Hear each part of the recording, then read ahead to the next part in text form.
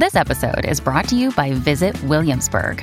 In Williamsburg, Virginia, there's never too much of a good thing. Whether you're a foodie, a golfer, a history buff, a shopaholic, an outdoor enthusiast, or a thrill seeker, you'll find what you came for here and more. So ask yourself, what is it you want? Discover Williamsburg and plan your trip at visitwilliamsburg.com. Great to have you on this Wednesday night. It has been one of those busy days, and of course, there's lots of other stuff going on, but let us have our Wednesday visit with our friends over at Blacklock's Reporter, who do an awful lot of digging for the little nubs and things and issues that don't often get the attention, but they should, because they actually do matter. And Mr. Tom Korski is the managing editor of Blacklock's Reporter. He joins us now. Good to have you. Thank you, Alex. Holy, is it ever busy in Ottawa these days? You got the truckers' convoy and, of course, the big developments with Erin O'Toole these days. And you know who's pretty happy about that? Mr. Justin Trudeau. What are your thoughts? Well, this is what failure looks like. I mean, it's not pretty, right? So the party has, we would have Stephen Harper, Rona Ambrose, Andrew Scheer, Erin O'Toole. This would be leader number 5 in a period of 7 years. But as Senator Denise Batters said when she was the first office holder in caucus to speak out against O'Toole, said, you can't lose another election. And that would be 4 in a row. And that's the Liberals faced that themselves 15 years ago, and that's a dark place. There's really, that's what failure is. And I don't think really there was any choice. And obviously, 2/3 of the caucus felt that way. Boy, oh boy, Denise Batters, she looks to be getting the last laugh, but nonetheless, it's going to be fascinating to watch. The problem, though, as you well know, Tom, is that when there's not a strong opposition, then it's hard to hold those in charge, like the Trudeau government, to account. And there's so much to hold them to account, which is why I'm so glad you guys are around, because you guys dig up a lot of the stuff, and at least we can make sure it stays out in the open. And you guys had a hell of a scoop that absolutely needs to be talked about. Reports that 205,000 ballots sent to mail voters, so those who wanted to mail them in, didn't actually either make it in time or couldn't be counted because they either missed the deadline or people didn't get them. Elections Canada's issued an apology that they're deeply sorry for an elector who, wasn't able to vote on election day. But when you look at the numbers of the split between the Conservatives and the Liberals, it was only 190,000 votes. And so if 205,000 people didn't get a chance to vote and they're just finding out about it, that's a bit of a problem. It's a staggering number. As you mentioned, these are votes that were uncounted or unrecovered. They were asked, they were requested by electors who were qualified. They passed the test. Everyone filled out the questionnaire, checked the boxes. And the ballots, for various reasons, were not counted. Why is this a problem? Well, it could mean, and this, no member of any caucus would be happy with this, Alex. It could mean that Trudeau should have a majority, or it could mean he shouldn't be prime minister at all. But either way, everyone would agree this is a badly run election. There have been MPs and senators over the years have said we need an elections committee. This is crucial. This is important. This is how you determine how you are governed.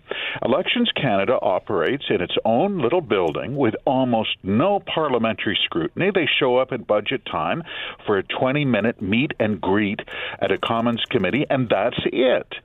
This calls out for scrutiny. They were not on the job, Alex. This was a badly run election. 205,000 Canadian citizens didn't get to vote because of Elections Canada. That's just unacceptable.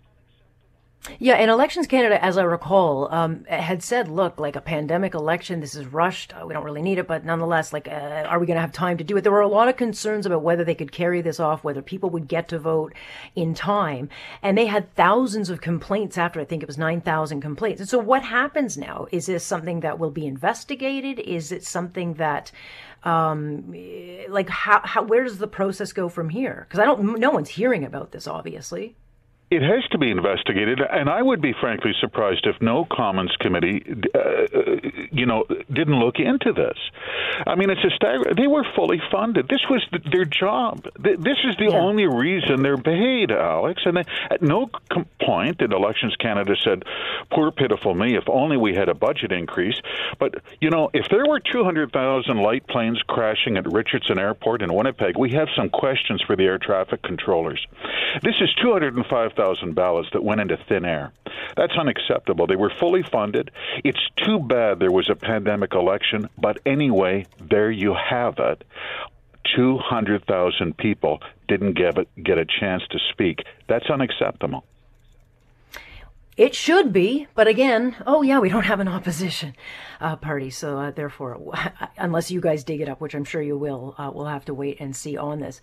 And then meanwhile, the other reason you want a good opposition is because there are actually things being tabled that are very, very consequential, one of those being Bill C-10. And what do you know? Cabinet was served notice that it's going to be reintroduced again by the Liberals. This is all about regulating the internet. Many people felt it was a censorship bill, and if we don't have an opposition that is, dotting the I's and crossing the T's, this is one of those slippery slopes that a lot of people could very much regret if it gets passed. And a version of that bill was just introduced and is now being scrutinized as we speak. Cabinet does have this fetish about internet regulation. This, in its original iteration, would have seen YouTube broadcast videos that are uploaded by people for private viewing in individuals' homes, federally regulated by the CRTC, like TV shows. And there were a lot of critics, free speech advocates, friends of the internet, right across the political spectrum, who were made extremely nervous by this. Well, the bill is back in a new form. The difference is this time, everyone, all the free speech advocates, and I mean that's left, right, and center, Alex, they are right on the game. Last time, the government caucus tried to pull a sneaky with little quiet amendments on a Friday afternoon in the Commons Heritage Committee. Not this time. They know that this will be a huge fight, not least of all because the question remains, why would Canada want to be in the forefront as among G7 countries in regulating the internet? What's up with that?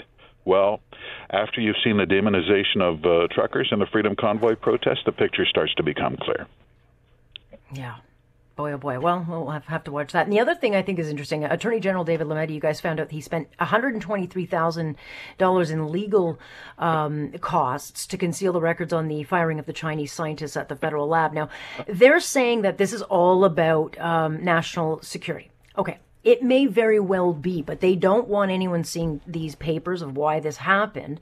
I don't know why they can't, get the MPs in a room and say, here, this is what's going on. You got to embargo it, whatever. But they don't want them out. And they're using this argument of national security as the excuse. That doesn't mean that it should be, an accepted talking point. Well, it's also national security is extremely self-serving. Of course, governments will always invoke national security on every screw-up. The fact is, these were Chinese scientists, some with affiliation with the People's Liberation Army. Are you kidding me? Who got security clearance at our foremost federal lab? God bless him, Attorney General Lametti wanted to keep that a secret from you, and he spent $123,000 of your money on legal fees to keep it a secret from you. No, there's nothing to see here, Alex. This place runs like a Swiss watch. There's nothing to see, and I want to stress that. All right. So are we ever going to see it? Are we ever? Absolutely. Is there? I mean, now that the Conservatives are like complete dumpster fire. I mean, like, who's going to push for this? Who is going to push for this? No. Everything comes out in time. Everything comes out in time. And, the suspicion is here, and I know that there are some people who believe there's very, very dark secrets in those documents that Attorney General Lametti was desperate not to show to MPs in private. You know what the Even Money says? As John Williamson, a member from New Brunswick Southwest, said, you know what? It's probably just butt covering. You better believe it. They got in these Chinese scientists. There was some data, went back to the Wuhan Institute of Virology. We know that already based on limited disclosures. And then everyone wanted to save their hide, and that's what happened. Yeah.